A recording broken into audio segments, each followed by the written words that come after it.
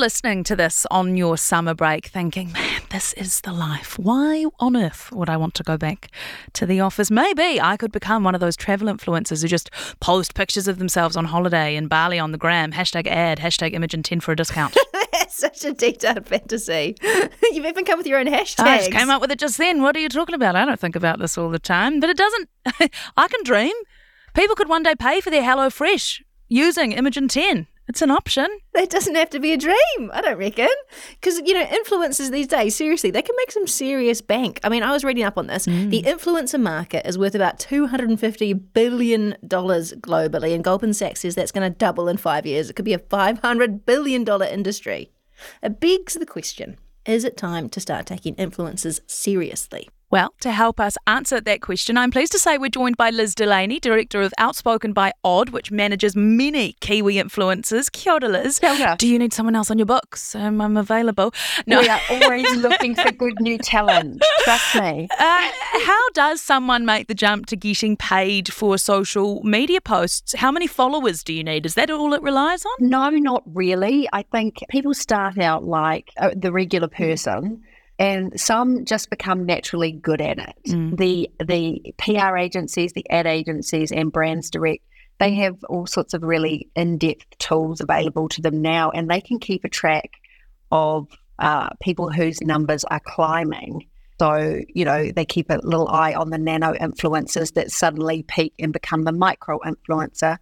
It's very hard nowadays to be a macro influencer. Those are typically people that were early adopters, probably 10, 11 years ago when social media began. But, all of a sudden you'll start being gifted things by brands because your numbers will be creeping up or your content will be really fantastic and interesting and engaging. You can start getting seeded product, and then in comes the conversation of, this is taking up quite a lot of my time and I need to sort of be compensated for my time. And people make a natural switch to, I'm going to take this more seriously and I'm going to be paid for that. Because I guess in New Zealand, maybe at least, there's a bit of a mix between people that were already kind of famous through their work on TV and stuff like that versus those people that have come up organically. Am I right in saying that? Absolutely. And I've always, my primary business was managing broadcasters. So, our broadcasters naturally had big numbers through their radio shows or their television shows. Then there are people that literally grafted from the bottom just organically, yeah.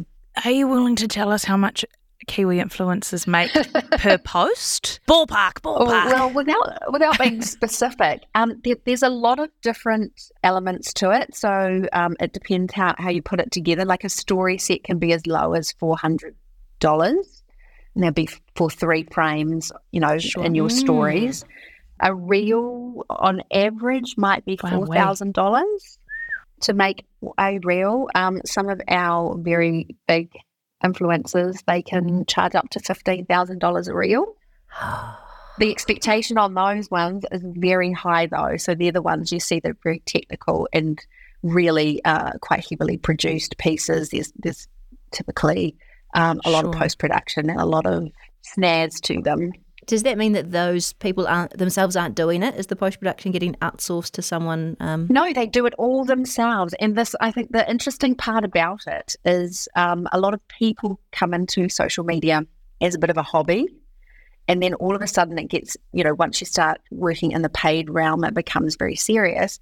It is effectively another medium of advertising. So you have to take it very seriously. There's a lot of money involved. There's timings involved because it will flow on through part of a integrated advertising campaign.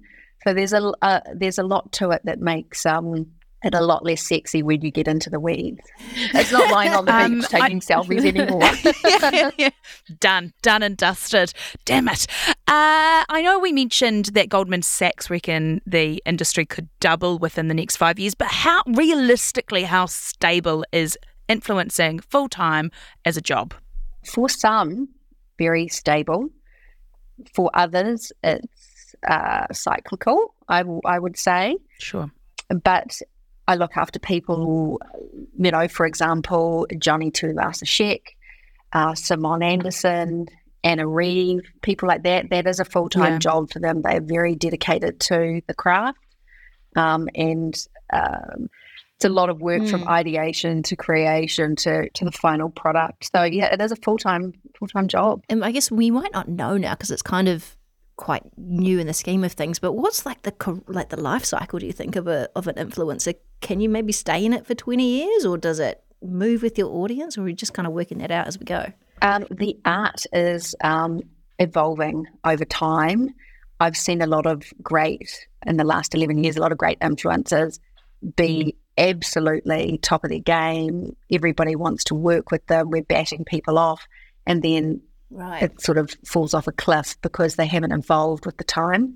Someone like Simone Anderson has been incredible. She started out with her journey to weight loss. And, we've been through her, the evolution of her life, her wedding, her babies, all that sort of stuff. And she continues to share her whole life. So that's evolved. And she's a really good example of someone that's moved with age and stage. So, Liz, is it time influencing is seen as a serious job, that we take influencing more seriously?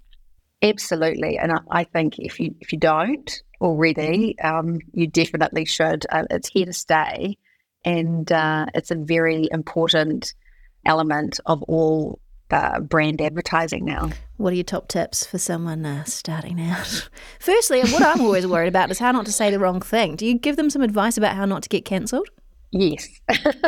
No further comments. And you know what? I mean, you only need to say the wrong thing once, and you'll never do it again because people are very quick to climb on you. And do you, as manager of these influencers, have to oversee every single piece of content, or are you more there as that go-between the brand and the person, and then once you've secured that deal, they can essentially do what they want? No, we go right through the process with them. We see every piece of content. We see every caption. We check the edits to make sure that that everything is met and that there's nothing that could cause concern, and that we're happy to present as an agency that piece of content to the agency or the brand direct.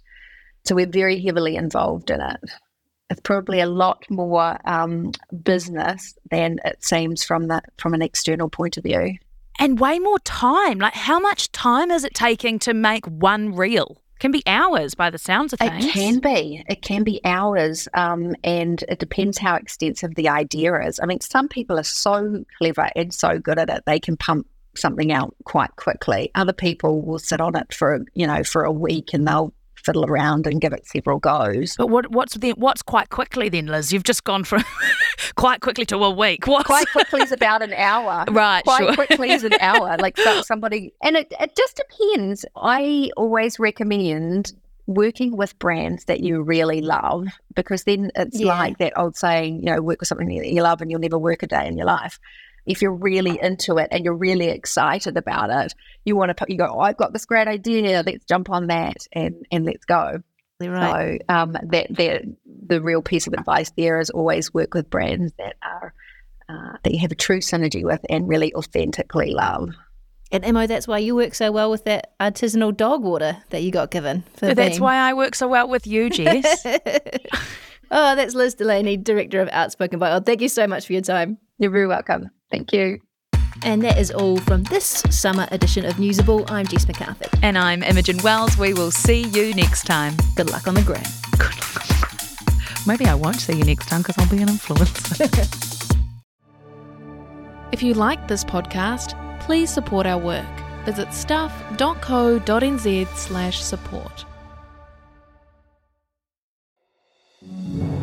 If you don't have time to read the in-depth stories, or you just prefer to listen instead, The Long Read from Stuff is the podcast for you.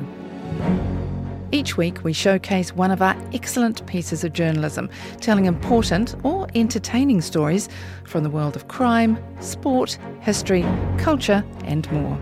You also get to hear from the journalists themselves about how they uncovered the story and how it came to life.